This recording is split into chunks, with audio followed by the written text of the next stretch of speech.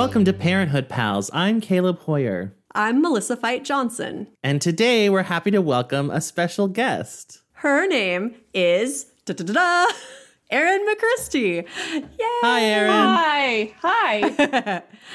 Erin is one of my oldest, dearest friends. We met when I was a freshman and she was a sophomore in high school. Does that sound right, Erin? That is correct.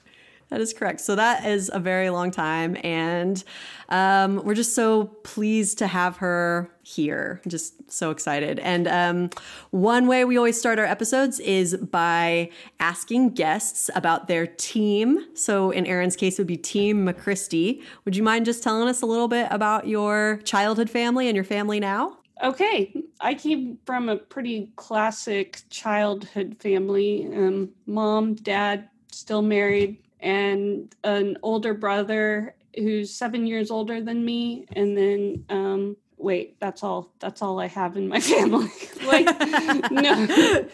And then right now, we only shook it up in that we had the girl first. And I guess they're 3 years apart, but there's a girl and a boy, and I'm still married to their dad. And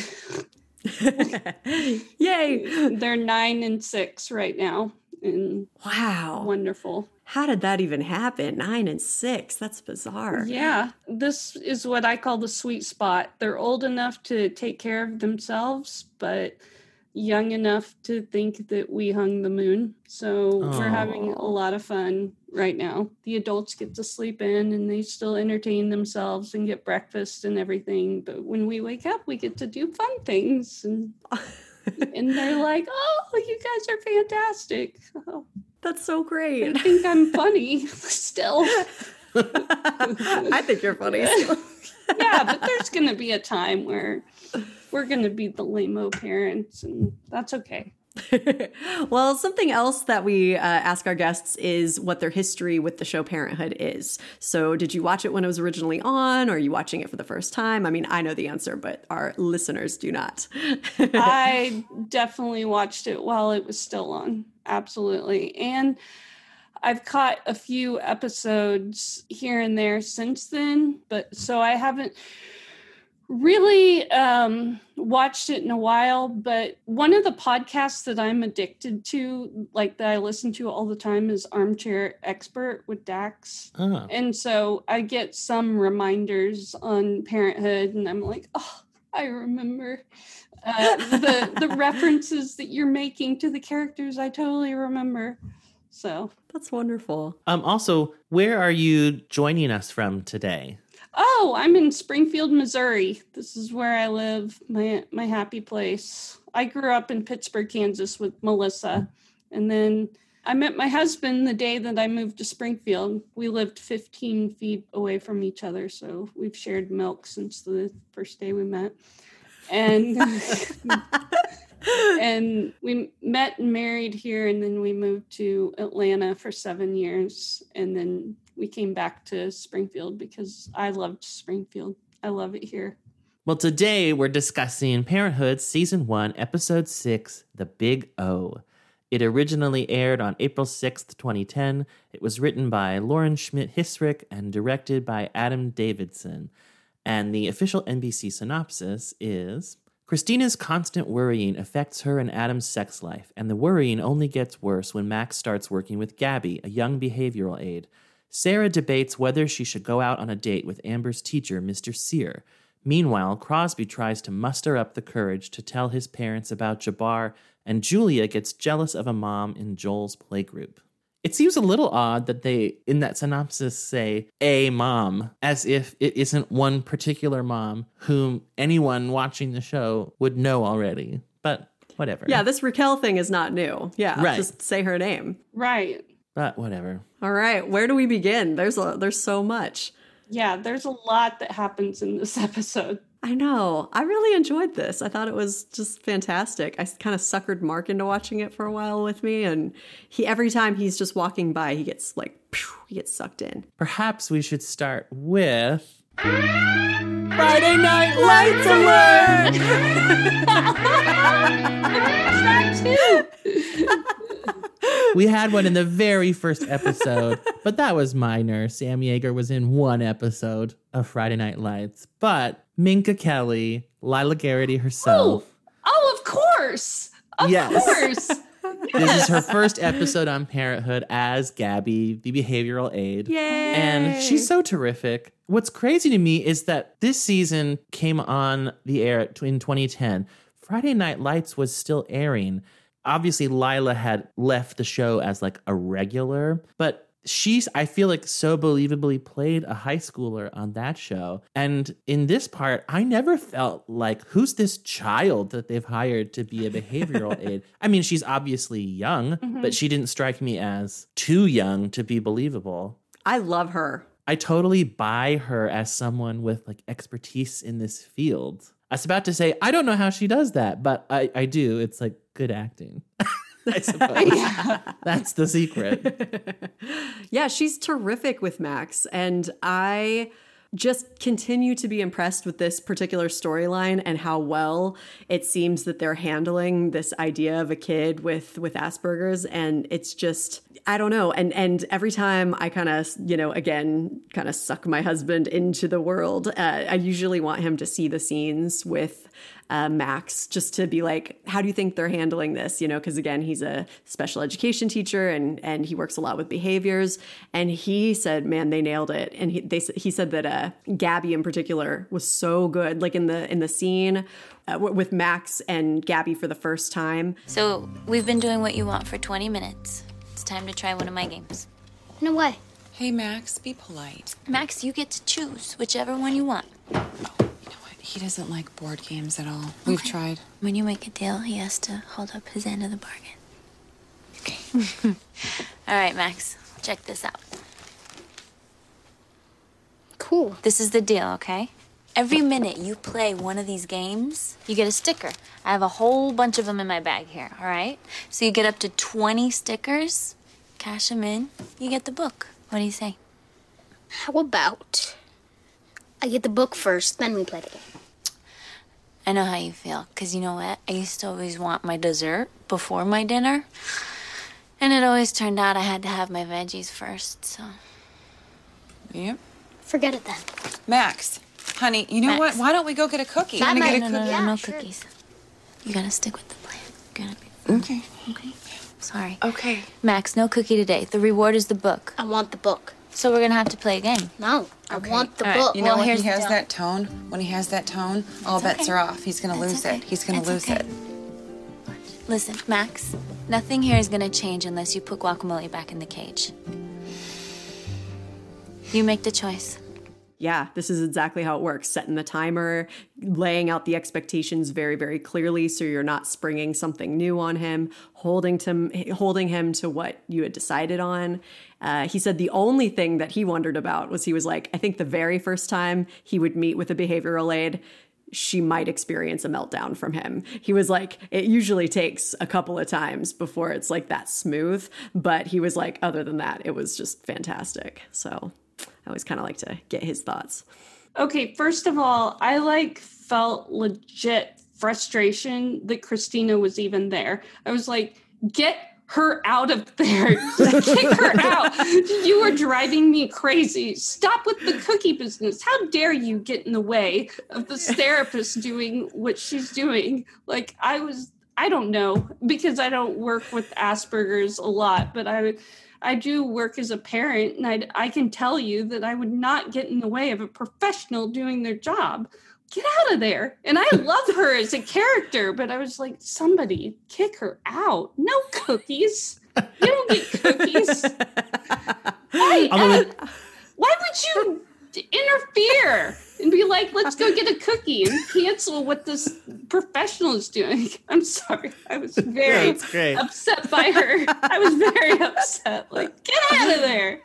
Sorry. Well, it kind of coincides with what my reaction to that scene was, which was obviously she's trying to instill some new behaviors in Max, but it also felt a little bit like she's training Christina as well. She's noticing what Christina's impulses are and correcting those Well, and I had the exact same opinion as Aaron watching that. I was like, what is she doing? And I'm relieved to know you thought that too, because I'm not a parent. So sometimes I talk myself right out of my reactions. I'm like, oh, but maybe, if I were a parent, I would understand how difficult it is to just maybe not be the expert of my own child. She's like watching someone else understand her son's behavior better than she does. Ugh. That would be really hard. But at the same time, when she said the part about let's go get a cookie, I lost my mind. I was like, what on earth makes you think that's going to help in this moment? I don't understand. Yeah. But the cookie thing, I was... yeah. Well, in their very first scene, Gabby is meeting just with the parents, and she asks them, Okay, tell me, how's he doing socially? Does he have a lot of friends? Does he have play dates? No. Max doesn't really have any friends. Okay. Why don't we start there? That's good. God. I wrote down, how long does it take the writers to know that they don't have to do any more than write one line and the actors will take care of the rest? And Melissa and I have talked about it in several of the previous episodes. Sometimes, Max doesn't really have any friends is the line.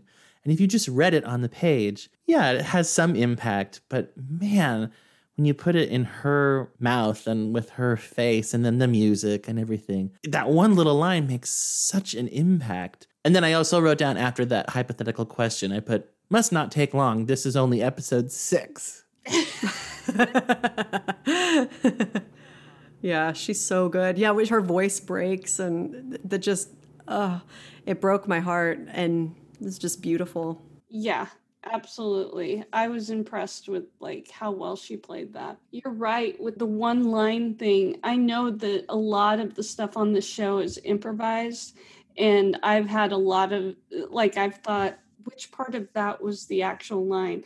They do a lot of talking over each other, which kind of drives me crazy about this. And the Friday Night Lights, I struggled with that as well, because I was like, I can't hear what I'm actually supposed to hear, and what's happening right now. And somebody just stop talking so that I can hear what the main person is saying. And that's in other areas than this, but I have thought a lot about what was actually written for the scene versus what is being improvised. Yeah, that's a good question. Well, one thing I thought I would mention is Mark and I have talked quite a bit about different teachers and probably parents too, philosophies of intrinsic versus extrinsic motivation, and how some people might think that it's bribery or inappropriate to be giving Max stickers, and Mark felt very strongly that with a kid on the spectrum or something like that, it makes a lot of sense to do something that's reward system based, because they often don't get the intrinsic rewards that some of us get. If we make a new friend, or if we say something that makes someone happy, they don't always have the responses for that, that just natural sort of feel good feeling. And I thought that was so interesting to think about, because, I think a lot of people would probably just scoff at what Gabby's doing and call it bribery and say that's what's wrong with our country and medals for just showing up, blah, blah, blah, or something. And I just wanted to mention how I think what she's doing is really effective and tailored to where Max is, which is exactly what Dr. Parakeet said that they should do, is meet Max where he is. And so I think that's what Gabby's doing. I just wanted to mention that and see if either of you had any thoughts about the system that she's using. I think it's great that she's making him work for the rewards. I mean, the whole everyone gets a medal thing is no matter what you do, you're going to get this medal, whereas the sticker system is more of you have to do something, you have to work in order to get this reward. And I honestly didn't know about the whole intrinsic thing. I really don't know much about Asperger's, honestly, but it was very interesting. I think it makes sense what she's doing, and you certainly can't argue with results. She gets him to change some behaviors right away. And in the next scene, Adam calls her a babysitter, which I think I mean, and the point of that scene is that she very quickly proves she's not just a babysitter. I also thought he mentioned they're paying her $30 an hour. I have no frame of reference for what someone who does this type of work would earn, but I know what I charge for an hour of vocal coaching, and it's not 30.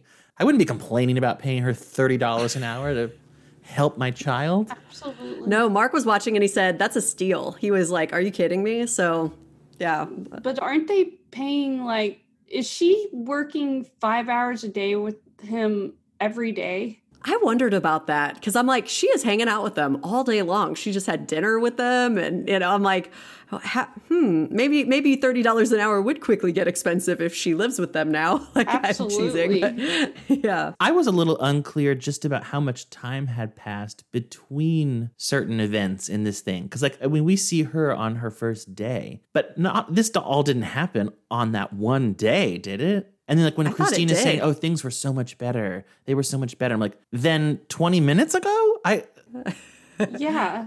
Like, did you go to the park on the first day? I thought they did. I thought this was all one day, but I might be mistaken. The whole episode? Because then, like, Crosby finding out the results and telling his parents was on the same day? Okay, you're totally right. Yeah. It can't be. It was just, that would be one little note for the writer's room. Let's delineate our timeline a little more clearly. Yeah. In that scene in the park, the little girl that Max plays with, Jessica, is played by Phoebe Cadams, who is the daughter of Jason Cadams. Oh, that's so cute. I didn't know that. No idea who Jason Kadam is. Oh, he is the creator of Parenthood. Oh, good. I'm glad I really showed my name recognition there. Also, one little quibble, Max asks her if she wants to play Foursquare. But there's only 2 of them. That's 2 square, friends. That's 2 square, right? Absolutely. I was like, maybe kids these days have some newfangled version. I was like, no, you can't play unless you're like straddling 2 squares. And I would think Max, who's so particular about accuracy with things, wouldn't he care that, no, actually, we're playing 2 square. We're not playing 4 square. That's a good point. Exactly. And one time I saw this is how much I saw. This is crazy. But I saw that it landed on the line and I was like, no, you gotta pick up the ball. And I haven't played this game since 5th grade. And I was just like, isn't he gonna lose it? But no, they kept playing and he didn't correct the whole thing. I was like, hey, that's not how you play it, though.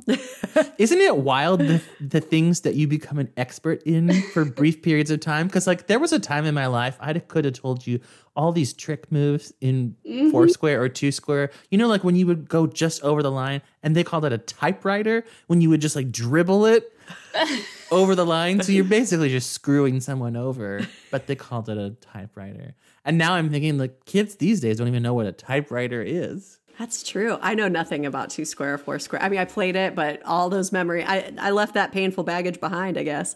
It's gone. Did they have 4 square and 2 square at your elementary school? They did. Oh, okay. Yeah. Back then, we only had 1 square.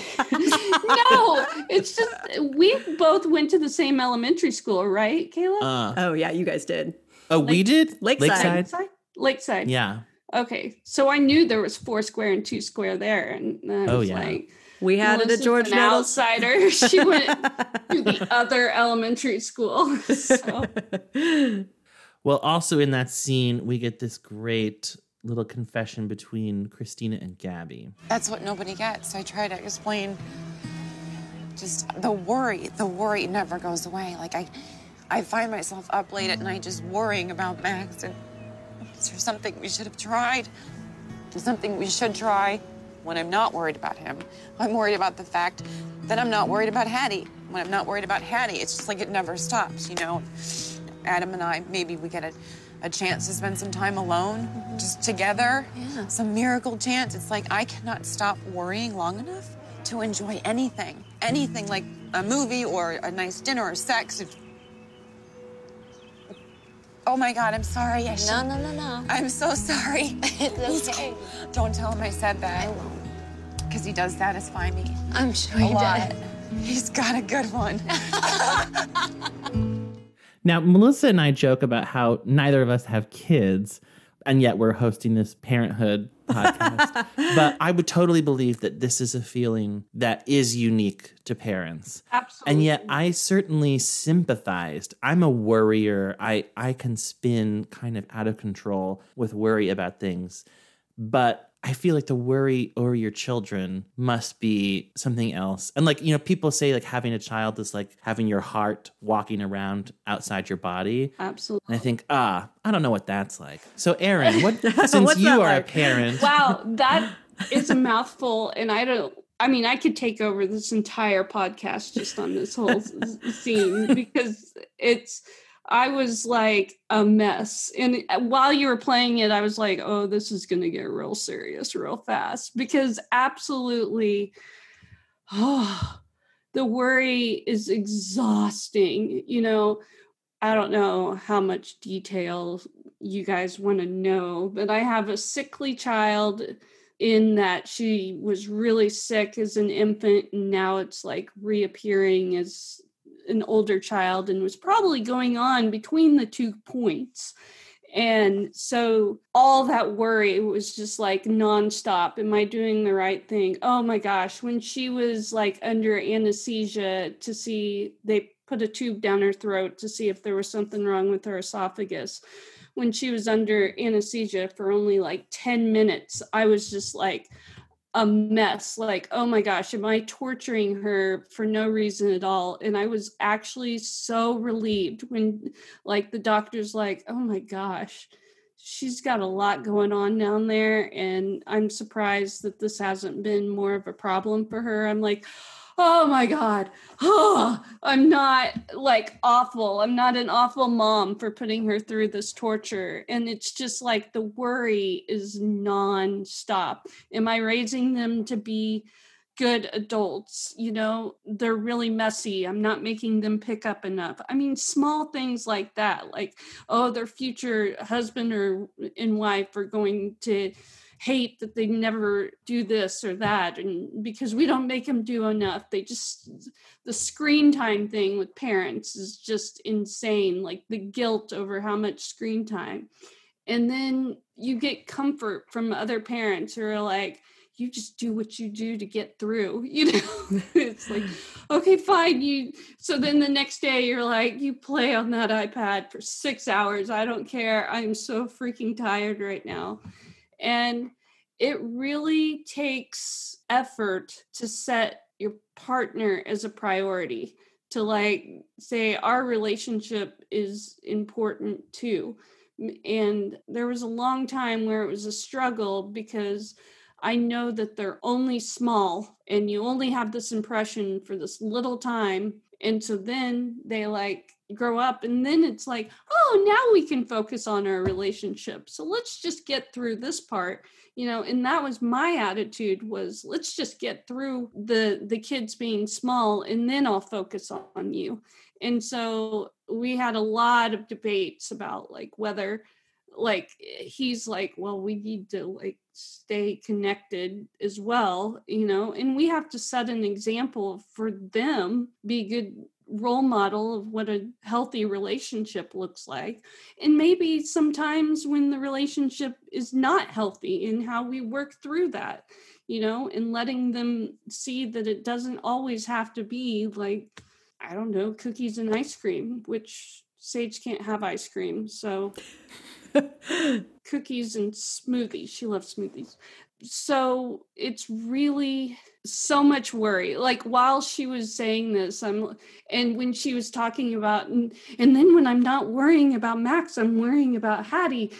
Or am I not worrying enough about Hattie? I'm like, yes, I spend so much time worrying about Sage. I'm not worrying enough about Wesley. And then Wesley's having these problems and I'm not like spending enough time focusing on him and what he needs. And he's just like this other kid who's just doing okay. And so he doesn't get the attention, not that going to doctor's appointments and giving medicine is a whole lot more, but just the worry. And I'm like, why should I feel guilty about not worrying about a child enough? So That's a lot. And so I totally felt everything that she was saying. Thank you for sharing all that with us. Like, that was really valuable, because I think about that a lot. Like, that's, I think, the main reason Caleb and I want to have guests, because we have our own point of view, but it's really good, I think, to get other people's points of view, especially parents, on a show called Parenthood, you know, and for them to speak of like what Christina was going through, that means a lot. And I think that's really necessary.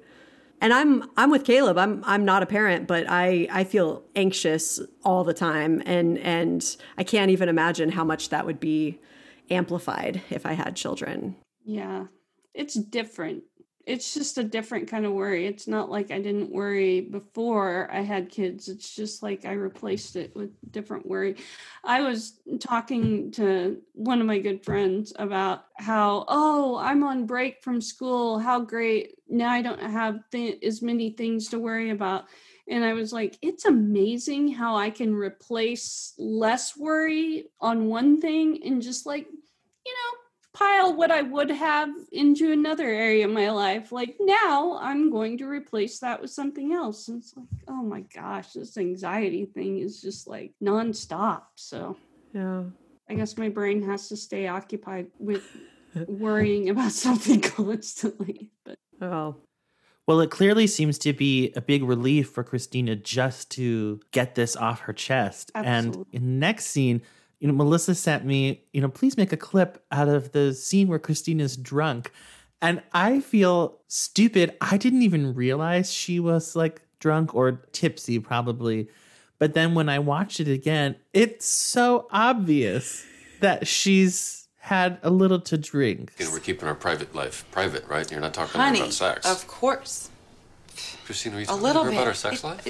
It's a natural thing. It came up once, and it was just it. She brought it up. Well, what exactly are you telling her? I mean, you're not saying that you're not enjoying it. No. Why would I tell her that? That's so dumb.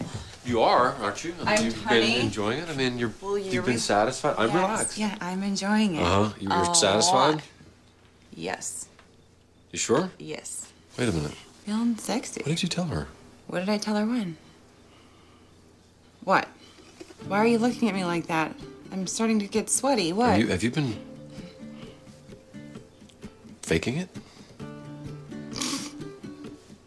Well, that doesn't look good. I did not No, say clearly. that. I did not say that. Clearly you have. she was drunk?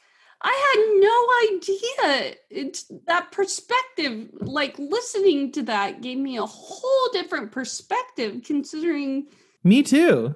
I figured she just had a drink or two at dinner because Gabby said relax, and like just the way she's reacting, I feel like seems like she's tipsy because she keeps telling him, have something to drink. And I got the idea like, oh, like you have. Yeah. Not that I blame and when her. I went back and watched it and listened to it again, to me, it seems like obvious because the way she's speaking is not quite her normal way. And then I'm just so impressed at how subtle it is. I mean, clearly it's subtle enough that 2 of 3 of us didn't even pick up on it. Yeah, exactly. And yet I think like that's probably the level of drunk that she is, which is not very, but more than she usually is. Yeah, she's not a college kid on spring break or something. Right. And then that she like calibrated her performance to that exact level. And I think it's really funny too. A lot of the feeling sexy. Yeah. It's like, I'm starting to get sweaty. What? Like she's all paranoid. And just her reaction is like, it's really funny. I think my signs were, number one, when Adam came home, she gave him a kiss that was like hilariously long for being in front of Gabby. Like she's like, it was just like this really like macking on him kiss instead of a welcome home, honey. Here's a professional little, peck. And then when Gabby just kept professional peck. What's a professional peck? The level of kissing that's appropriate in front of, I did not conduct myself in a professional manner. Well, I'm just thinking, like, if my husband takes me to work or something, what is the appropriate appropriate level of kissing him in the car goodbye before I get out of work to where I don't get fired from my job. You know what I'm saying? Like, that's what I meant by professional peck. Like okay, bye, baby. You know, like that, you know, just that. But Christina was like, hey, welcome home. And then just like makes out with him in the kitchen. And then, you know, when Gabby kept saying, you need to relax, she was like, oh, I need to relax, you know. And so it just... I told you he's got a good one. He's got a good... I said that before. Yeah. And I don't know. Caleb's so right. It is so subtle, but it is... And I think it must be hard to portray Tipsy in a believable way, like in a way that, and so, but anyway, I really loved that. Maybe she was just super method and just like got tipsy. Yeah. That's what I was thinking. Let's shoot that scene last today, everyone, all right? Yeah. And I'm going to need a driver. Yeah, exactly. But I thought that it really made sense because she might not have confessed all that to Adam otherwise. You know, she's so relaxed, which she's not used to feeling. She's used to feeling totally on edge and in control of everything. And she kind of tells him the very thing that she told Gabby not to tell him, you know, and it's like a big unburdening day for Christina. She needs. And I think their ensuing fight, I mean, it's not even a fight really, their discussion. I thought it was so interesting because like everyone has fair points. I feel bad for both of them. I feel bad that she confessed this thing that she maybe didn't want to tell him. And I feel bad that he clearly, one thing I liked about Adam's reaction, there didn't seem to be too much wounded man pride about like, I give my baby an orgasm every time. It seemed more like, I mean, there was a little bit of that, but it seemed more like he felt bad that he hadn't been satisfying her and he wants her to be satisfied. And like, if he's falling short, he wants to know so that he can put in extra effort or something. I was like, well, that's really a very generous, like, oh, I want you to be enjoying it as much as I am. It's no good if we're not both having a good time. I have so many thoughts. I'll go with my first thought, which was the episode opens with, you know, them having sex, and then her immediate reaction after is to like go through the list of all the things she's worried about. And it's kind of played for, you know, comedic effect. But since I'm like watching the show again so closely, I remember that just a couple episodes ago, right after Adam and Christina have sex, he says to her, do you think I could nail Hattie's window shut? You know, something like that. And you know, Christina was like, you weren't just thinking about that, were you? And he's like, no, of course not. And I thought, well, good catch. Well, thank you. I thought, well, you know, he does it too sometimes. So it's not like she's the only one who's sometimes distracted or sometimes so full of worry that it permeates this part of their relationship. And so I thought it was kind of interesting that it was portrayed in this episode like she is the only one. That's just part of, I would imagine, being a parent, you know, being married with children. It would be, sometimes it's hard to turn that part of your brain off. Although, to be fair, I think even when he had other things on his mind, he still achieved the big O. Yeah, I think that's true. Although, also to be fair, I don't think it's as difficult for men. I was just about to say that, but I wasn't sure if that was a fair thing to say, but I'm glad you said it. I was thinking it too. Erin, you look very thoughtful, very pensive. I guess what I'm thinking is, as a parent, talking to other parents is, it's not even about thinking of other things. It's just not even doing it in the first place because you're just like, we have too many other things to do. And I'm so freaking tired at the end of the day that it's like, no, that is not on my mind. And so the fact that they even achieved such intimacy while being parents is a success, you know? I mean, I was talking about like how hard it is to like make them prioritize your relationship with your partners. And it's along the same lines where it's like the fact that they even got to that point is a big deal. He should just be so happy that he's getting some. Yeah. Well, and that's like actually like a nice optimistic perspective on the whole thing. Like, hey guys, you're doing better than you think you are. Give yourself a break. Yeah. No pink cards for them like the Lessings. Oh, that's right. That's right. You don't have to, they're not scheduling it yet, at least. I have a couple of thoughts because I loved that Sarah called it, an act, but an act of generosity. That's what it seemed like to me. And I will just say, I once dated someone whose opinion on faking an orgasm was that it was more of a betrayal than cheating on someone. He was like, I would rather someone cheat on me than fake an orgasm. And I was like, that's just bonkers. Like, I give that up, Christina. Yes, absolutely. Absolutely. Wait, who was this? Was this a person you dated? this is a person I dated. Yeah. The person yeah. There's a winner. Well, and it's just, I It'd be funny if it was Mark. It wasn't Mark. No, I don't think Mark would ever say that. But it seemed to me like it was for this ex-boyfriend of mine so much about ego, like it was this idea of not necessarily satisfying a person, but like his ego would be so wounded if he found out that somebody was faking. But what Sarah said, I'm like, but it's meant to be a kindness, and maybe that's condescending, or maybe that's not healthy, and maybe that's not the right thing to do, but it's at least well-intentioned in a way that like infidelity isn't, so I thought that was a really interesting take, and it really helped contextualize Adam's reaction for me, because I did agree with Caleb that I thought Adam was coming at it from sorry I thought Adam was coming at it from a more selfless perspective. I probably a little bit of wounded ego, but more just he really loves his wife, and I thought it was kind of sweet. Have you ever faked an orgasm? What? Just address the question, please. I don't know that it's a question I want to answer. You're my sister. Just answer the question, would you? No, I haven't had to. Cool. Wait, why are you asking? No reason. Oh, no. All right. Unless... I'm out of here. No, wait. I'm just kidding. Of course I have. And if someone in your life has, that's okay too. But you have? Yes, of course. Everybody when? has. I don't know. A couple Why? different times. A couple different reasons. Well, can you name them? I mean, I just don't get it. It's like... We don't want you to feel bad. God, this is just horrible. It's I mean, not what are you all in on this? It's not horrible. We're not all in on it. She shouldn't have told you, first of all. That breaks the code right there. Well, how am I supposed to tell? You can't tell, honey. It's fake. Sorry. Well, I don't get it. I really don't get it. I mean, why fake it at all? Because it's too long to explain in the moment. It's like you just kind of, put on a happy face and just, better luck next time. But it's a lie. Yeah, it's but an act. it's not a lie. It is an act, but it's an act of something positive. It's an act of generosity. It's a gift. She sounds so much like Lorelai right there. Yeah. So Lorelai. I don't know why. Well, two things. When I'm having trouble in my sex life, I go to my sisters too. Kidding.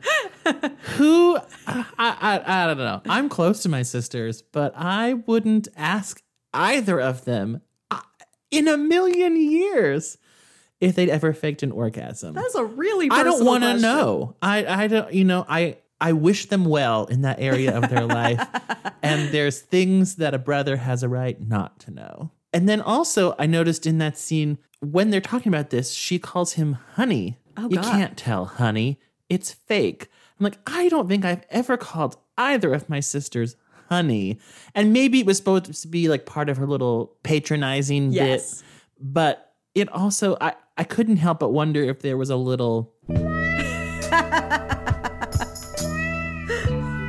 that going on. A little of that crazy real life dating chemistry. Oh, okay. I was like, I don't know what's happening here. But doesn't he have, like, I don't know, a good friend or someone else that he can talk to about this rather than his sister? The Bravermans don't have friends. They only have each other. That's true. They just... there were 4. I watched this episode twice, and the second time I watched it on DVD. And this episode had 4 deleted scenes. One of the scenes was all 4 siblings at like a diner discussing pretty much every storyline in the episode, but mainly orgasms. Oh my God. They were all in on it. Crosby was calling himself the O Master. Ew. Yeah, it was kind of disturbing. It's just like, what siblings sit around having a meal and talking about orgasms with each other? maybe Berkeley siblings. Oh, God. I don't know. But Aaron, like, you and your brother have never talked about anything so personal, have you? Like that? Me and my brother barely talk at all, so we don't have a close relationship. So I love my brother. I love my brother. I love my brother. I'm No, I was just going to say, me too, though. Like, I mean, I don't know if I would say we weren't close, but we're not close like that. You know, we don't talk about things like that. And if anything, I would think Adam would talk to Crosby. Like if he was going to Absolutely. divulge that part of his life to someone. Although maybe he wanted a female I think he wanted a woman's opinion because Crosby would just why not say, go ask your mom? I mean, like while we're just crossing crazy boundaries, like just go big or go home. But if he asked, Can you imagine asking your mom if she's faked an orgasm? Oh, that would be so disturbing. you know, when I was like 14, I had, and this is going to sound bad, but it's not. So there's a preamble. But I had what I like to call a sexual awakening. Extra, extra, I'm in love. All that means is that's the age I was when it occurred to me that people had sex. Like in a way that wasn't just, well, that's how babies are made, right? But in a way like, oh, people like I go to school with have sex. Got it. Like, oh, my mom and my dad probably had sex with people before they were married to each other. Whoa. Like, so I had this whole just dawning that happened. And so I probably shouldn't tell you what my mom said because that's her story to share or not share with the world. But I will say that when I was 14 years old, I did sit down with my mom at the kitchen table and I just asked her, I was like, when did you first have sex? And she answered me like, and I don't know if that's normal or not, but it's now I feel like that's a different question than have you ever faked an orgasm, which I have not asked my mother. But you know, like I thought that was kind of interesting to think about. Just like, yeah, what's too personal? What can you ask people? What can't you ask people? What's on the table? And with Crosby, if Adam had asked Crosby, we know from that deleted scene, he would have just been like, oh, I'm the O master. No one has ever faked it. You got to ask a woman, but it is weird to ask your sister. I'm with you guys. A couple things. One, I think it's a little interesting in the realm of faking orgasms. You know, like there's that episode of Friends where Chandler fakes it and Monica is shocked that he faked. She's like, guys can fake it? The one thing that's ours. It makes you realize, because I think that's probably true. Like there's no, aside from the like lack of physical evidence, shall we say, if a guy doesn't get there. But guys are too selfish that they wouldn't ever fake it for the sake of their partner. Like Sarah said, the sense of it's a gift to be like, yeah, it's all right. Don't feel bad. Better luck next time. I feel like if a guy doesn't get there, it's like, wait, we're not done. Wow. Get back here. It's, absolutely. You know, like, yeah, like that is the cue of this is done. I think that's why I find it upsetting when it's framed like it's this great betrayal. Women are deceitful. Yeah. Maybe it's just a complex issue and there's more to it. You know, maybe a truly healthy relationship, people are totally honest with each other. They don't, you know, they work past the hurt feelings or the bruised ego or what have you. But I don't think it's this selfish, horrible act of betrayal. I don't think that. I think that maybe women should learn to be more direct and to want more from a sexual encounter. And maybe that would ultimately help the relationship because then the woman would want to have sex more often because she would enjoy it, you know? And so there's something to that. But I don't think that it's this mean-spirited thing, which I think sometimes it's presented as, you know. I do think there's a selflessness to it, which I think is interesting. I agree. well, let's perhaps move on to other subjects. How about it? For me, this episode, if I had to pick an MVP, I think it would be Crosby. Oh my God, me too. He just had so many, I mean, aside from his actual storyline was great, he just had all these little one-liners right off the bat when he goes to Julia's office and he walks into her door and says, We just lost our key witness in our Downey Smith trial. What are you doing here? That was such good fake lawyer talk. I thought I wouldn't be able to come up with a one-liner that quickly. I'm good. And then I loved at the end of that scene after he opened the paternity test and Julia pointed out that he needed to tell the parents on his own. I loved when he said, I don't think you've read one of those books. I think that's all for show. It seemed like such a random dig. You haven't read any of those. That was very typical brother-sister talk right there, wasn't it? Like much more so than other things in the episode, for sure. But yeah, no, so Mark has often kind of teased about like Dax Shepard being on the show. He's always like, oh, I hate that guy. And I'm like, oh man.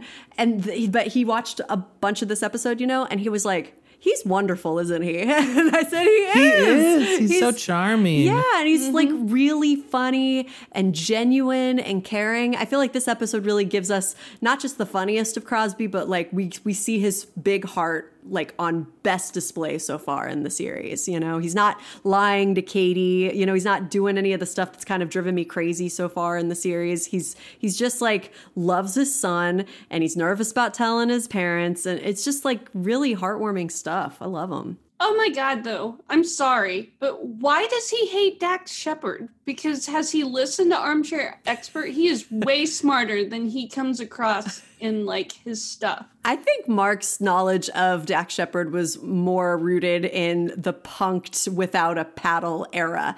And so move on, man, move on. It's so much better than you're like, you've got to, he has depth and he has very good, okay.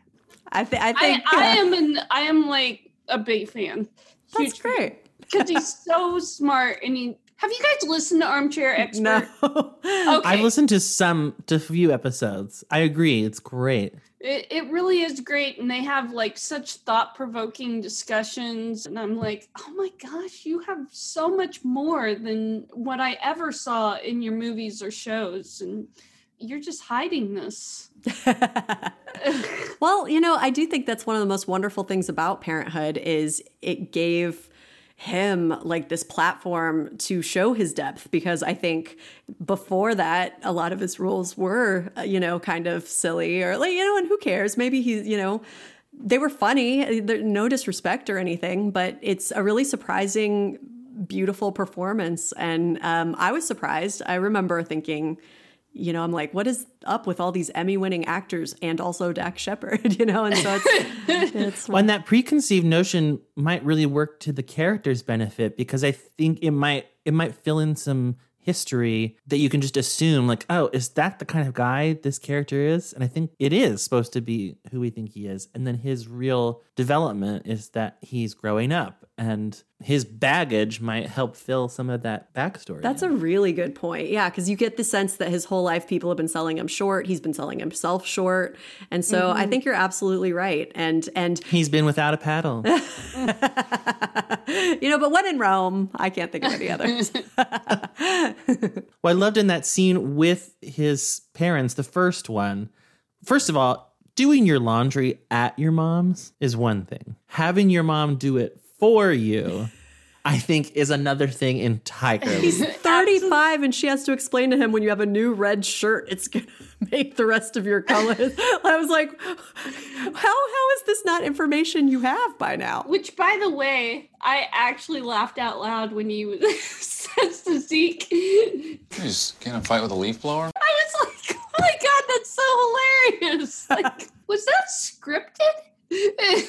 Or did he just say that because his hair was a mess? He did look like it. Yeah.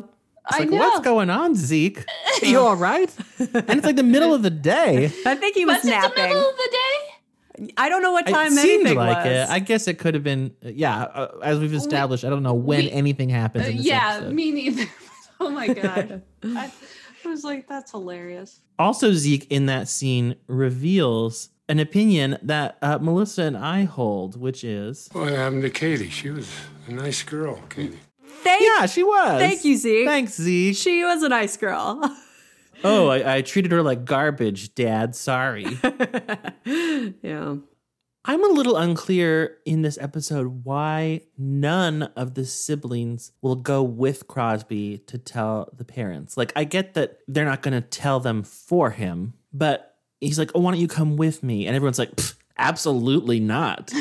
I think it's just going with him for like emotional support is completely out of the question. It's unthinkable. This is a family that asks each other about orgasms. They don't go with each other to talk to their parents, Caleb. There's certain boundaries that they cross and don't cross. It just seemed a little strange to me. Like, sit next to you while you go through something difficult? Absolutely not. Absolutely. I didn't even think about that. That's such a good point. It didn't occur to me when everyone was just like, grow up. I was like, yeah. But now that you say that, I'm like, you're right. That wasn't unreasonable at all. They should just go with them. Which of the three do you think would be the best to go with him to break that news? That's a great question. Well, would it be Dudley Do-Right or Judge Julia? Sorry, that's Jesus nicknames. I don't know. That's a great question. I have to think. I might say Adam just because Adam knew the longest. Although, was Julia the only one who had met him? Yeah, that's true. At the hospital. Well, I did think it was interesting that when he told them, let me play Crosby Tells the Rents. I have a son. You what? I'm a father. So, you and crazy Katie hit the jackpot then, right? No, it's not Crazy Katie and I. You shouldn't call her that. That's a little rough. You call her that. It's another woman from a few years ago who's a dancer, and she was touring the Bay Area, and we had some fun. And you know how I feel about dancers. No, she doesn't dance with a pole. She's like a ballet. Anyways, look, I didn't know she got pregnant. And then she showed up a few months ago with a boy. He's 5 years old.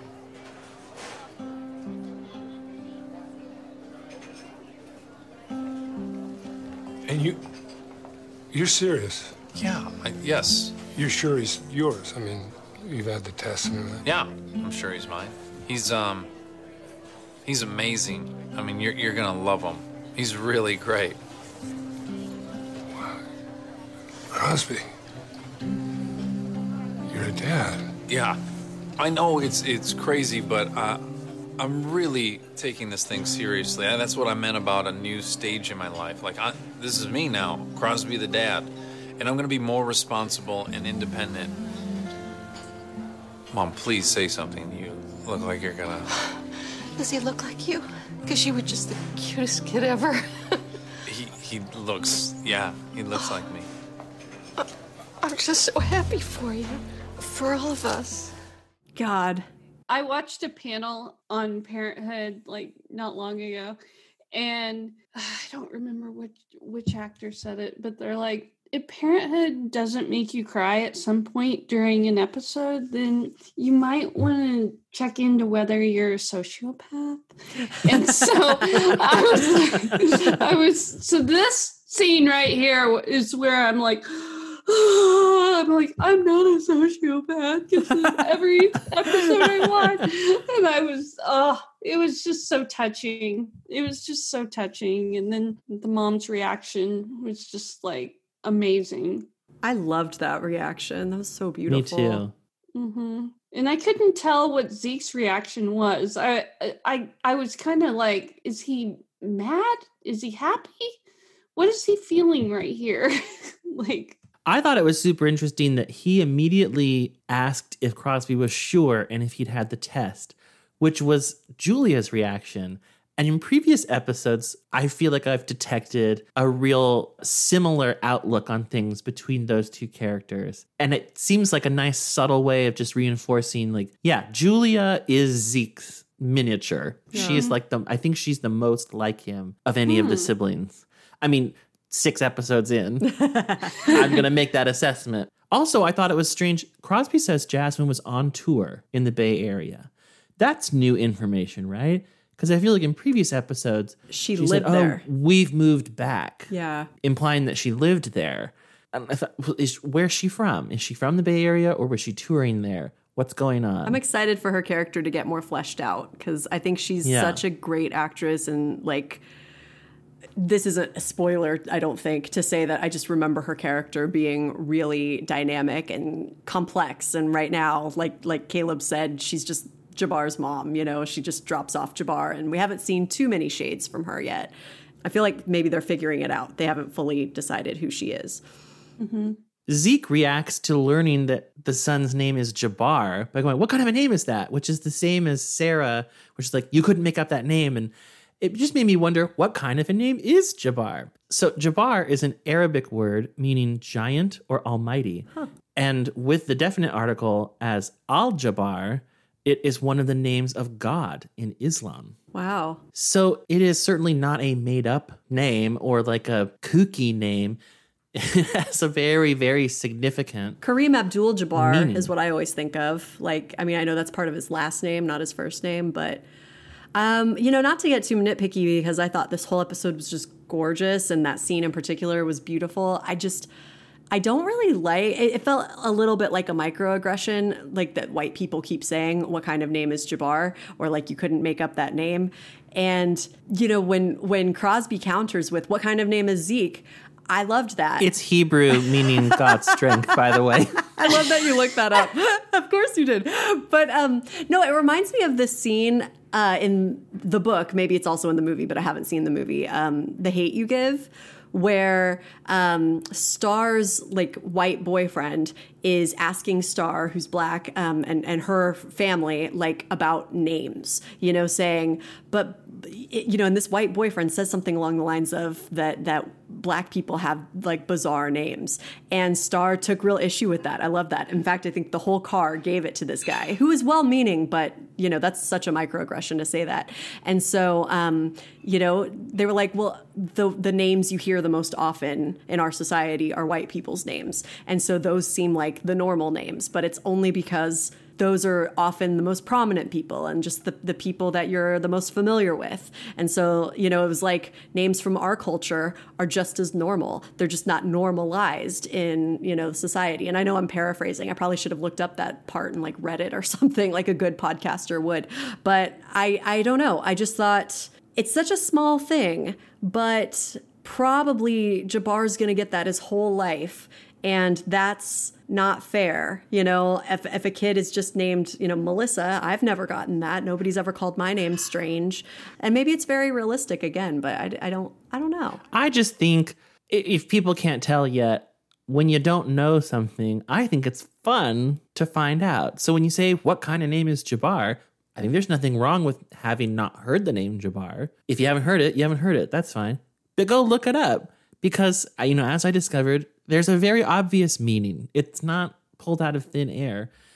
And, you know, frankly, even if a name is pulled out of thin air, what do you care? Well, and I just feel like there's a difference between saying, like, oh, that's an unusual name, and saying what kind of name. Like, there's judgment in what kind of name. You know, there's we have a real responsibility to be a little careful. Now, to be fair, Zeke doesn't even know that Jabbar's black. So, you know, that he doesn't find that out until later. But still, you know, just some sensitivity sometimes. I thought the scene at the end when the parents met Jabbar was really cute. And I thought Zeke and Camille both seemed really believably good with kids. Like the way they were interacting with him, I was like, you both have a lot of grandkids and you know how to be around little kids. Mm-hmm. And Jabbar was just like a prince. Mm-hmm. Hi, Mr. and Mrs. Braverman. Oh, yeah. What an angel. Mm-hmm. Another great Crosby line that means nothing, but it made me laugh, was when they give Jabbar the bike and Zeke warns Jabbar. Yeah, but I don't want you doing any wheelies because your dad broke 3 teeth and a lot of brain cells, you know. Don't remind me. I gained glory, though. I gained glory. Like, that had to have been a Dax Shepard ad lib, I think. I loved it. And then I also just, speaking of adorable, I thought Jabbar's little woohoos.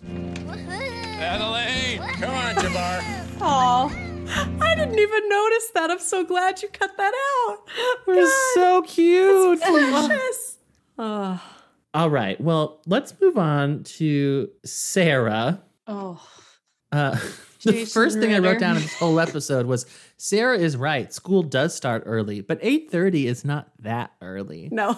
My grade school, at least for part of it, started at 7:25. Oh my God. That's nuts. It's like, that's early. We start at 8. For real? We were going to school at 7:25 in the morning? Towards the end of my elementary school, it switched to that. Okay, well. And we got out at 2:20. What? That's some quick learning. Yeah. That's some get in, get out. I did love that Drew in the back seat was like, shouldn't we be the ones complaining? Exactly. Yeah. Exactly.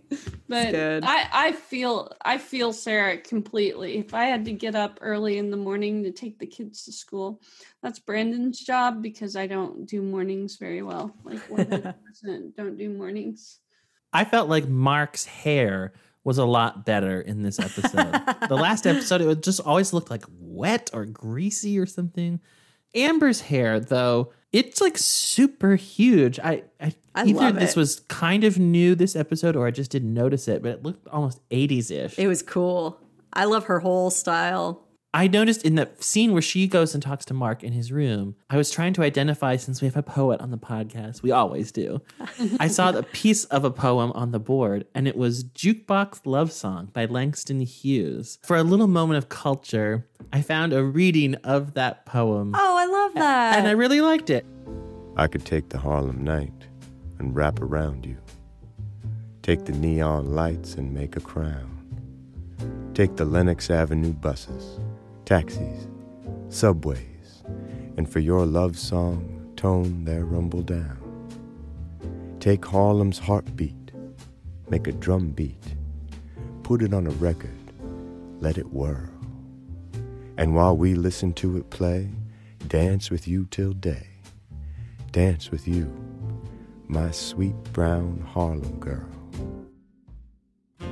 I thought it was beautiful. That is beautiful. I wish I could say who that was reading, but I couldn't find it anywhere. But he's got quite a voice. Yeah, I love that poem. Thank you for sharing it.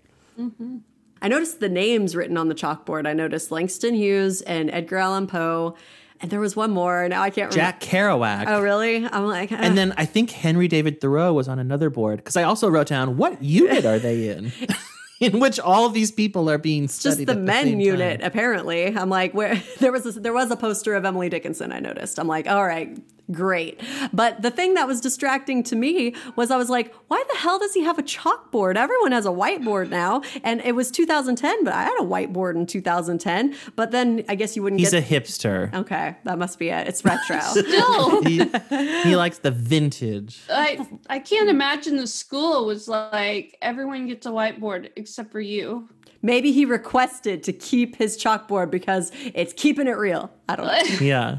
And I mean, it was to the point that it was part of the episode. Like, oh, I guess because he's got chalk on his jacket. I'm like, why is she even pointing that out? That's so, anyway, like so petty. That's what kids do. If I do anything, the students will be like, "Oh, you changed your hair. You're doing this. You're wearing that." You've got They they're very chalk on your shoulder and stuff, huh? If I had any, more likely I'd have a whiteboard marker on my arm. So yeah.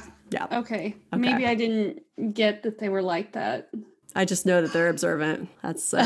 I used to tell myself they won't notice. Like if I'm self-conscious about like a pimple, they're not noticing it. No, all day long, people are just staring at your face. They notice everything because they tell me what they notice. One girl was like, "Did you get a tattoo on your foot?" And I was like, "What?" And she said, "I've just noticed that you've had a Band-Aid on your foot every day for like weeks." And I said, "No, I was in a car accident," but she noticed. Anyway, it was just wow. Yeah.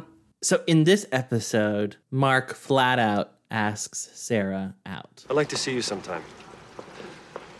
Away from the ivy, away from the gargoyles, away from here. Are you asking me out on a date? Yes. Well, I don't want to go out on a limb here, but I'm guessing if the headmaster won't let a kid be 30 seconds late for a test, he'd probably frown on a teacher dating a mom. Yeah, here we are again. That's good. You want to hear something crazy though? So I was looking up because there's for any Gilmore Girl fans, there's a parallel between single mom Lorelai dating Rory's English teacher, Max, even, and single mom Sarah dating Amber's English teacher Mark. that clip, when he actually asks her out, is from season 1, episode 6. Whoa. Of Gilmore Girls. That's crazy. They have like the exact same timeline. Also, might I add, where's Jim?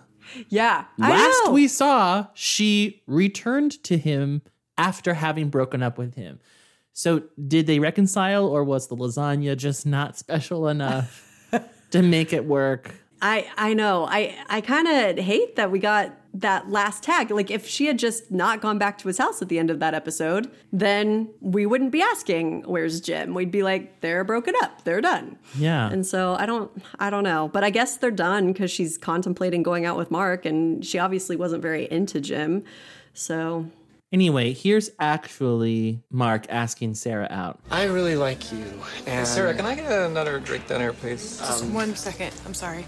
Go no, on. That's fine. You know, I've been thinking about you since we met, and you make me laugh, and you make me feel good, and I just feel Sarah? like there's something. So sorry. Please talk to you don't. in a second. Okay. After you Okay. take care of your Okay, so I just sense that there's this connection, even though I Fall asleep when you try to count to my age. No. Despite that, I teach your daughter. I have a daughter. So I wanted to give you this, and I know that texting is the thing that most of the kids are doing nowadays, but I think there's something more romantic about pen and paper. But don't open it right now. I'm gonna go. Okay. And yeah, it was nice to see you. And just follow the directions. Full right, teach. All right. I am gonna go. I like your seahorse. Thanks. Nice to see horse you. I ship them so hard. Oh my God. I love them, and I always have. I think the way he asks her is so direct and endearing and honest, just to say, wait, yeah. Giving someone a piece of paper and saying, read this when I'm gone is direct? But before he gives her the paper, he says, I really like you. You make me laugh and you make me feel really good. And I'm like, those are just kind things to say to a person. Okay. I don't think he even once says you're beautiful, which nothing wrong with telling someone that they're pretty. But I think it's so nice that him asking her out has like entirely to do with their connection and how, I just think there's something really beautiful about that. The note I thought was actually, I was torn. I was like, is it cute or is it disappointing? Because him saying pen and paper, more romantic, I was like, I hadn't remembered what the note said from last time I watched the show. Is it going to be a love letter? Oh, no. I guess that's cute. He's just asking her out for the first time. So maybe don't get too dramatic. But anyway, what he said to her, I thought was just lovely. Well, so I think I know what your answer is going to be based on what you just said. But I wonder, like, from the point of view of a teacher, yeah, is that ethical to ask a parent out? I mean, Sarah is single. He's not Sarah's teacher.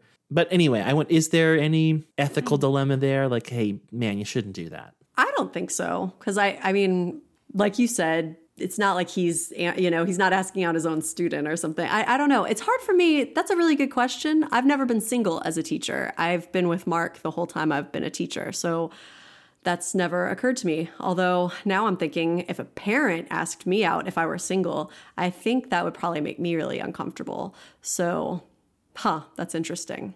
Tricky. Yeah. Erin, you got a thought on that? I mean, you meet people through various methods, and if you're trying to find a partner and it's your kid's teacher, I don't know. I don't know that would be totally out of line. Yeah. Dating a student is completely unethical, but yeah. And then marrying them anyway, you know what I'm getting at. I think that, okay, I'm coming up with the real answer because Erin made very good points. They met first. They met on the front stoop of the school, but she assumed he was another parent at first, and they immediately had a connection. They clicked right away. I think that makes it different. If Sarah had not been kind of flirty in return, if they hadn't had banter, if he had just like locked eyes with her and been like, she's hot, I'm going to ask her out. But like the whole reason he even knew she worked there was because she was like, I work here. She told him that. And then she said, why did I tell you that? I'm trying to impress you. And then he went there and they had a flirty exchange. Like, he didn't just ask her out of the clear blue sky is what I'm saying. They had built rapport. So I think because it was fairly obvious to him that she liked him somewhat, I think that, that to me feels different than him meeting her once, her showing no signs of interest, and him pursuing her or something, Yeah. Yeah. I also found it interesting, based on his driver's license in the last episode, we guessed that he was 27, and she says he's 26. So he hasn't had his birthday yet this year.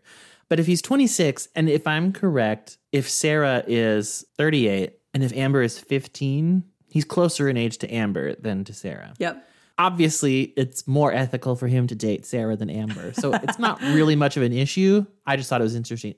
But in the episode where Amber plagiarized Sarah's paper. Yeah. She and Sarah are talking about Mark, and Amber says something about because he's so cool, right? About Mr. Sear. Yeah. And then in this episode, she pretends that she was just talking about how bad Mondays are when Mark comes along.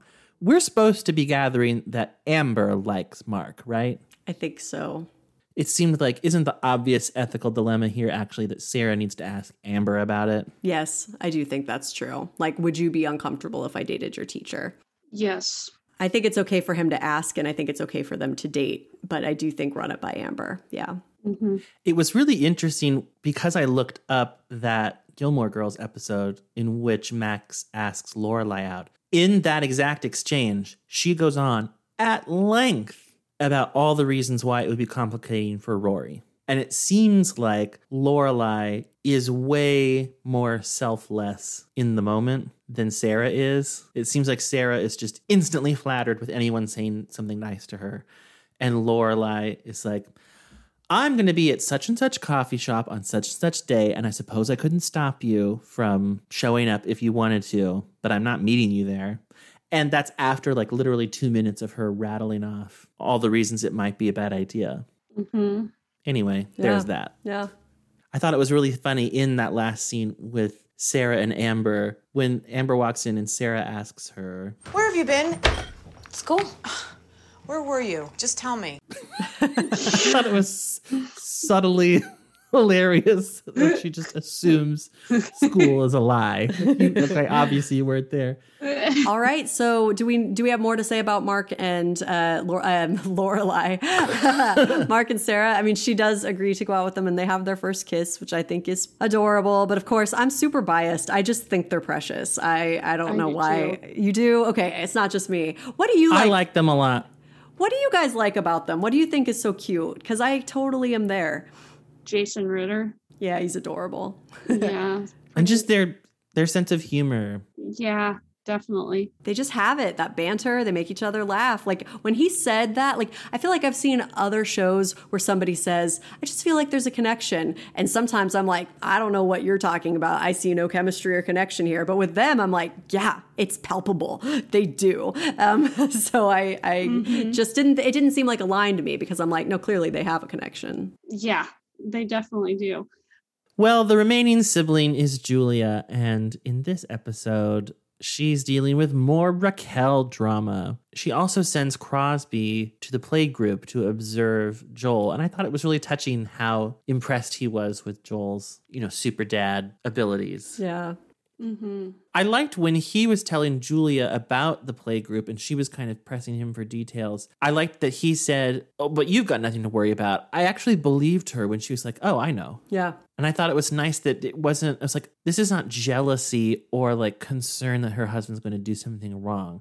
This is outrage at a fellow parent's behavior. And I thought that was more interesting than the jealous woman. Although I don't know, later she says that she'd been jealous of Raquel, and she was like, I thought I was insane for being jealous of her. You let me think that I was insane. And so I was really torn because this whole time I've thought she hasn't been jealous. More uncomfortable, more just aware that this woman is interested in her husband and it's not appropriate and she doesn't like it, but she's not sure what to do. And she trusts her husband, but it's like a tricky thing. I don't know. It's such a fascinating storyline, I think, because it doesn't go the typical soap opera route of Joel was having an affair. It's so much subtler and more nuanced than that. So yeah, but I actually think he did something very wrong. I think he should have told her that his wife, that Raquel tried to kiss him months ago, and he's still hanging out with Raquel all the time. Even if he's, as he says, shut it down, which I believe, I would not like not knowing for months that someone tried to kiss my husband. And even if he handled it, I feel like I'd have a right to know that. Absolutely. I don't know what he told her at the end of that day. Like, hey, how was your day? How was the play group? He intentionally had to have left it out when she was like, how was your day and everything? Like, oh, the play group was great. By the way, Raquel tried to kiss me. But also, you know, yeah, he totally should have told her. That's what looks suspicious. That's what I think. You're right. Yeah, I agree. I understood the reason he gave. Like, I didn't think, I was like, how could you have possibly thought that? Mm-hmm. But I think he was wrong. Yeah. To think that. Well, and if a relationship is built on trust, which is a cliche, but it's also true, the fact that he hid that from her is also a violation of trust. You know, like, it's not just about not making out with other women when they try to make out with you. It's also about saying, this happened, what should we do? Because he kind of left her out of the decision-making process of how do we handle this? And, you know, Raquel's still like over at their house all the time. In the pilot episode, she's over there with Harmony baking cookies with Joel when Julia's not home.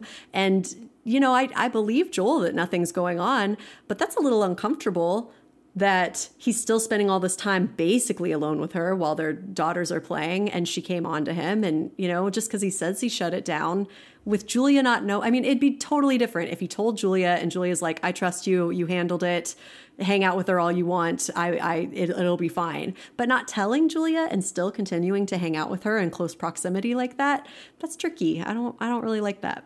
I also think it would be hard. Well, being a stay-at-home dad would be hard just because these play dates, I don't know. It would be awkward to be alone with a dad like that without like a third or beyond person there. Like it would feel funny. Like, this feels awkward that we're spending this time alone. Maybe that's like totally sexist and stuff, but these stay-at-home dads have to get their kids out socializing somehow, but I don't know how that would be played. When Julia says, what if I was at work every day with a guy who hit on me? In the moment, I thought, that's a really good point. But when I actually thought about it, I did kind of think, then what? What would happen? Joel would be allowed to insist that you quit your job? Which I feel like is kind of what she is saying. Yeah. You need to have no contact with her. I totally get why she is feeling that way, but it just did seem like, oh, maybe this is not the perfect analogy. Yeah. Absolutely. But I do still agree that, yeah, he should have said something. The cover-up is worse than the crime. And, like, how dismissive is she of, like, Sydney having this really good friend and this bond with this little girl where she's like, she'll make other friends. I'm like, you're just going to rip this friend away from her because of, I don't know, you need to figure out your adult stuff instead of putting it on the kids. Like, yeah. And then she loses her friend and she doesn't understand why. I mean, it's not just like, oh, these kids, their friendship doesn't matter. They're people. Kids are people too. You have to let them have relationships that you don't just play with. It's real. It hurts when you lose a friend, even if you're 5 years old. If they move away, it still hurts. I've been there. Like, I had a friend move away in second grade, and it was devastating to me. So I was like, why are you not putting any well, I guess later she like sees the two together and she like considers it and tries to rise above it. I think that's what she's doing. I think so. Yeah, I thought good for her. Yeah.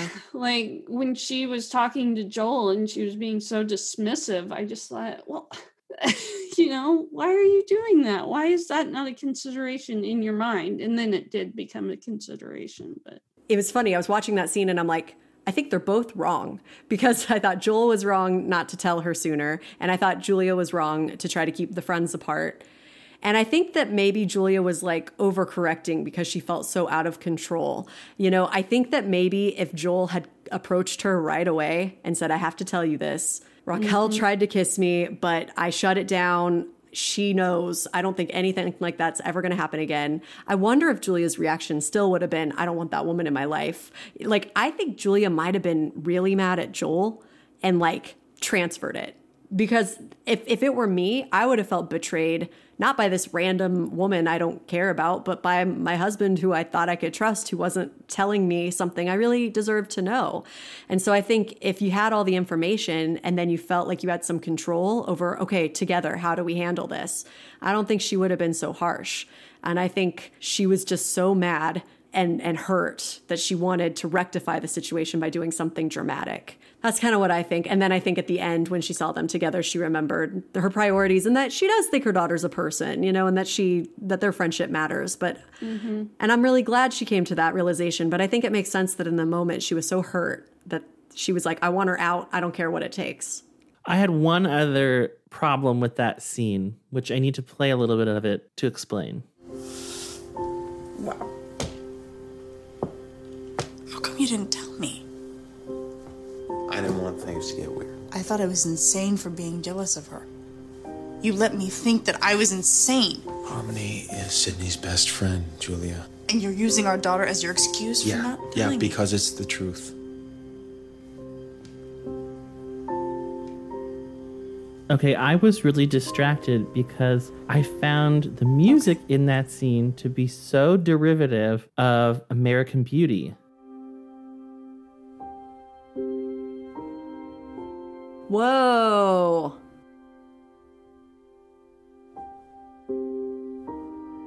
You're right. And that is an oft imitated sort of score. And I don't know if Thomas Newman, who scored American Beauty, was the first person to do it. Maybe he was imitating someone. Because I know several other places where I've heard music that's clearly imitating that. But probably because I'm a musician, it kind of pulled me out of the scene just a little bit. Wow. One thing I've enjoyed in this podcast, frequently the emotional high points that we will pull out as clips and play on the podcast. It's nice to hear them because then I will notice the music that's playing underneath them. And it's almost always so beautiful. Like when Crosby tells the parents, I noticed the music in that scene in this episode, but only when I was just listening to it. And it's like, that's gorgeous. And to me, that feels like what you want. Something that is enhancing the scene without you even realizing it. This was something that I felt like was almost detracting from the scene because I realized it. I love American Beauty, but it's been so long since I've seen it that I didn't put it together. But once you played it, it felt pretty obvious to me. That aside, I thought it was still a really good scene. Yeah. I've said it before, I'll say it again. I really, really love it when shows have these storylines that are about the subtleties of what can be complicated about a relationship, because so often they go the soap opera route of just a full-blown affair, or just something really, really dramatic. And I'm like, I don't think that's what most marriages are about. I don't mean to misspeak, but I think most marriages, it's more little conflicts like that. Like, how do you handle that? Someone hits on you. You didn't do anything wrong in the moment, but it was more comfortable not to tell your wife. That's a really riveting conflict to me, because that can happen to almost anyone, even really good people and people who love each other very much. It's so easy for something like that to kind of form a wedge. I don't know that I've known anyone personally who's had someone in a play group try to make out with their spouse, though. I don't know. I think the real issues that happen in marriage don't often happen on shows. How come on every show everyone just doesn't have money problems? Like, you never hear, like, you racked up a whole bunch of credit card debt and I don't know how to work through this shit. It's always like somebody kissing somebody else or romantic love problems, which I don't really feel like happens a lot in marriage where you're truly committed to each other. Sometimes I do feel like no matter what show it is, it seems to go that direction rather than like the real things that happen. I could see that. Yeah. I don't know. And maybe that's because that does not make good television. I think it would make good TV, though. I think it would. I worked on a musical called A Catered Affair, which was based on a movie. And I think the movie was based on a play that was put on TV. Anyway, it was set in the 50s, and it's this couple in the Bronx. They have 2 kids, and their son has just died in Korea.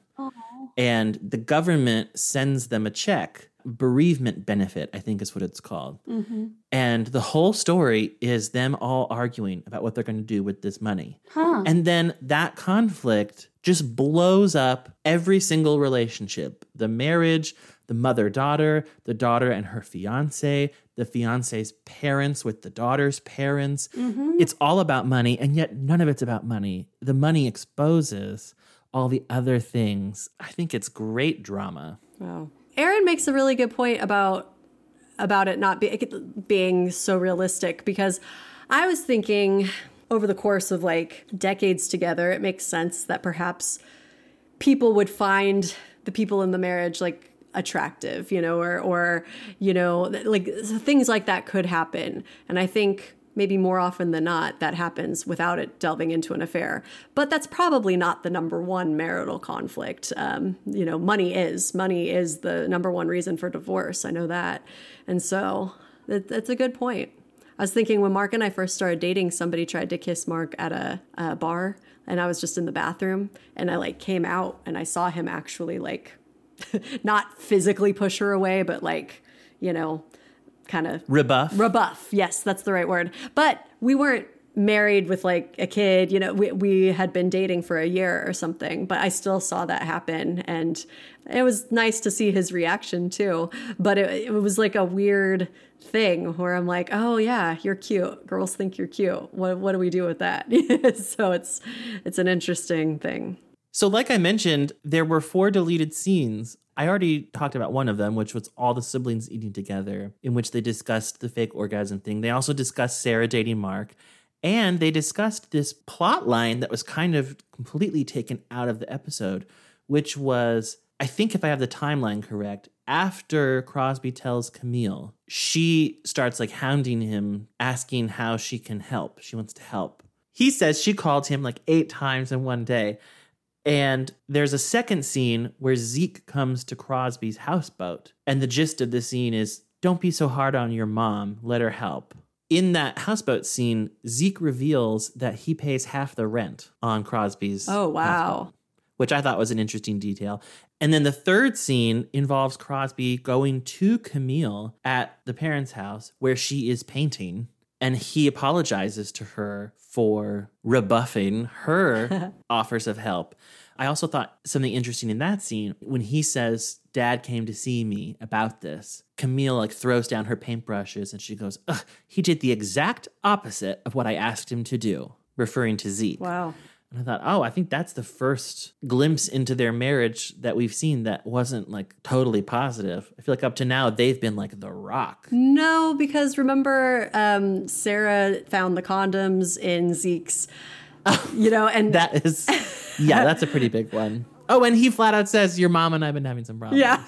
Anyway, the fourth scene was between Adam and Gabby. And it was him kind of trying to like set the record straight with her. No. That, I don't know what you heard, but I do satisfy. Oh, God. No. It was weird. That was one that I was like, I'm really glad this was deleted. It also felt like it was kind of introducing some romantic tension between them. I think that was unintentional. I don't think it was supposed to do that, but I felt like, are we supposed to think that maybe he finds her attractive or she finds him attractive? So I'm glad that was gone. But she also, in that scene, ends up revealing to him that 80% of couples with a child with Asperger's get divorced. Oh. And that kind of scares him. I feel like, because I was trying to decide during that Christina confides in Gabby scene, I was like, is this so completely inappropriate or is it just human? And then I thought, I guess it's both. I don't think it's normally okay to talk to people who like are helping your child or working for you, like personal details about your sex life. But I think because she was basically melting down and did it accidentally and not in a like, let's pour some wine and talk sex, not like that. I think because she revealed it the way she did, I totally got it. And I loved how Gabby handled it. She was like, no, it's fine, and was really kind. But see, as pure as that scene is, a scene with Adam explaining he's actually good in bed makes me so grossed out. I can't even handle it. It's like, I'm so glad they cut that because that is just about male ego. And that's making this young woman incredibly uncomfortable, I imagine, just to prove something about himself. Like, who cares? Let your wife confide in somebody. She desperately needed it. It made her feel much better.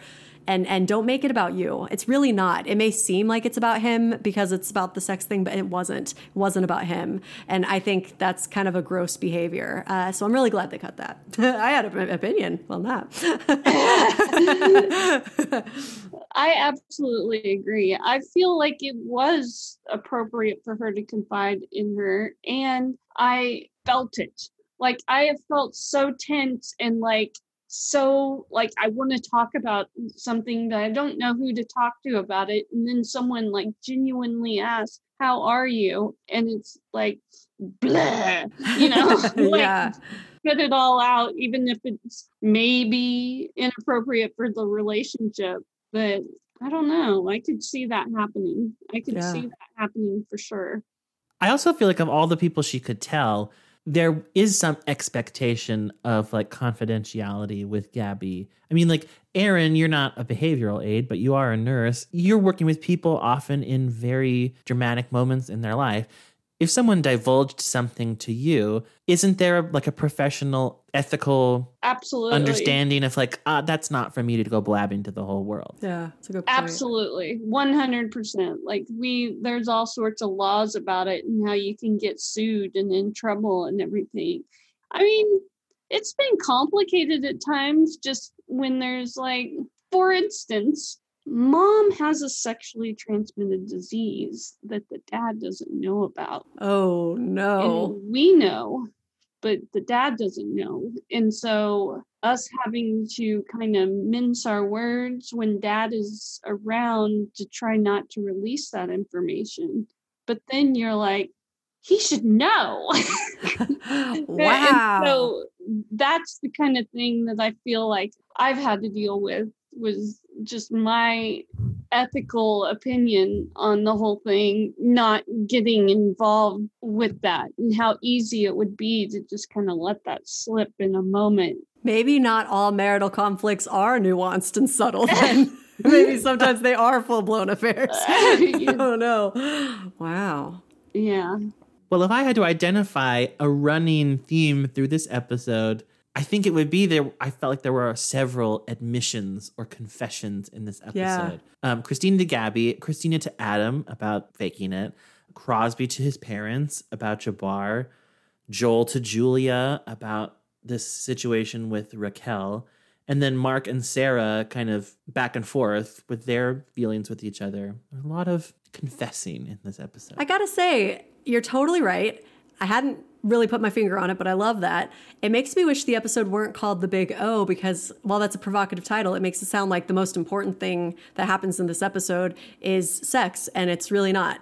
It's not at all. And so I think something about confession would have been maybe the O is the shape of the mouth of the people hearing the news. Oh. That's the big O. Perfect. Well, you should totally like us on Facebook, Parenthood Pals, and follow us on Twitter and Instagram at Parenthood Pals. You can also find us on our website at parenthoodpals.com. that'll do it for this episode. Thank you, Erin, for being with Yay, us. thank you, Erin. Absolutely. This was so much fun. Thank you for inviting me. And thank you, everyone, for listening. Until next time, may God bless and keep you always. And may your wishes all come true.